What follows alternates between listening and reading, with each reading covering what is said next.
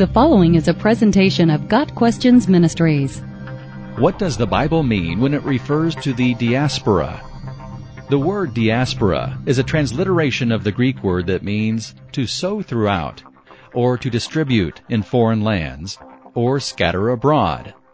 Some form of the Greek word is seen in 6 different New Testament passages, and at its simplest meaning, the diaspora refers to Jews who were living outside of Palestine or Israel, having been dispersed or scattered to other Gentile countries. In modern parlance, the diaspora refers to the scattering of the Jews throughout Europe who returned to their homeland in 1948 with the creation of the State of Israel by a United Nations resolution. Throughout the history of Israel, the Jewish people were conquered and sent into exile several different times. While many of them had returned to Israel when the opportunity arose, many others stayed in the Gentile countries. But the forced exile of Jews was only a small part of the reason that Jews would have been scattered throughout much of the Roman Empire during the New Testament time. Other economic and political influences led to many other Jews leaving Israel or Palestine for more comfortable and profitable lands.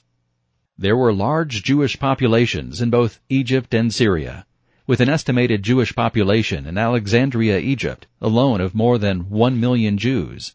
During Roman rule, many Jews were also taken to Rome as slaves, and there were large Jewish populations in several different parts of the Roman Empire. The Roman historian Mommsen wrote, "The inhabitants of Palestine were only a portion, and not the most important portion, of the Jews. The Jewish communities of Babylonia, Syria, Asia Minor, and Egypt were far superior to those of Palestine. Jews were scattered across so much of the known world that the Jewish historian Josephus wrote that there is no city, no tribe, whether Greek or barbarian, in which Jewish law and Jewish customs have not taken root." Clearly, by the time of Christ's coming, Jews were scattered throughout the Roman Empire. So at the time Jesus began his earthly ministry, there were likely more Jews living outside of Israel than in it. This is important to realize because it helps us to understand just how perfect the timing of Jesus' coming was. With Greek being widely spoken throughout the Roman Empire, and Jews having been scattered or dispersed among the nations, the time was right for Jesus to come and the gospel to spread throughout the Roman Empire. As Galatians 4 verses 4 and 5 says, "But when the fullness of the time had come, God sent forth his Son, born of a woman, born under the law, to redeem those who were under the law, that we might receive the adoption as sons." So, in the broadest meaning of the word, the diaspora would refer to the countless Jews living outside of Israel. And that is exactly the meaning we see in John 7 verse 35, where the Jewish religious leaders would wonder where Jesus was going, and if he was intending to go to the dispersion among the Greeks and teach the Greeks. Jesus had told them that where he was going they could not come, nor could they find him. Jesus, of course, was speaking of returning to be with God the Father, but the Jewish leaders thought he was going to be with Jews scattered abroad instead. However, in the rest of the New Testament, the meaning of the diaspora seems to evolve somewhat.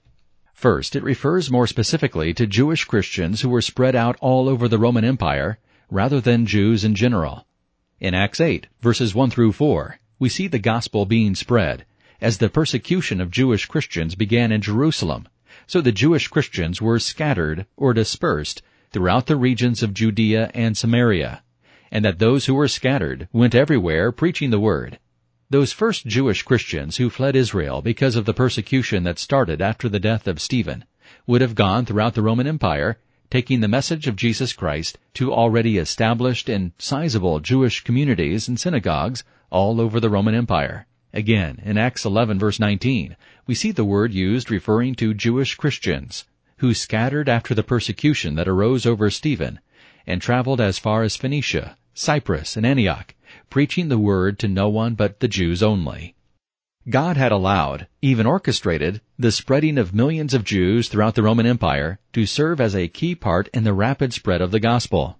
As Jewish Christians were forced to flee Jerusalem due to persecution, they were able to travel to almost any part of the world and find a Jewish population in a Jewish synagogue from which to share the gospel of Christ.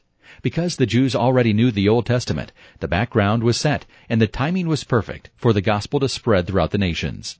So when James wrote in his epistle that he was writing to the 12 tribes which are scattered abroad, chapter 1, verse 1, he was clearly writing to Jewish Christians whom God had scattered throughout the Roman Empire. But then Peter's use of the term in 1 Peter 1, verse 1 takes on an even fuller meaning and now involves both Jewish and Gentile Christians who were scattered throughout the provinces in Asia Minor. To the pilgrims of the dispersion in Pontus, Galatia, Cappadocia, Asia, and Bithynia. We know from the context of 1 Peter that he is writing to both Jewish and Gentile Christians. So we see the word diaspora now referring to Christians in general, both Jew and Gentile. In looking at the different passages where this word is found, we can see how the meaning of diaspora has somewhat evolved in the New Testament. Originally, it referred to all Jews who lived outside of Israel. Then it took on a more limited meaning, referring specifically to Jewish Christians who were scattered throughout the Roman Empire. Finally, we see an even more general meaning as it applies to both Jewish and Gentile Christians who were scattered around an often hostile world. Got Questions Ministry seeks to glorify the Lord Jesus Christ by providing biblical answers to today's questions. Online at gotquestions.org.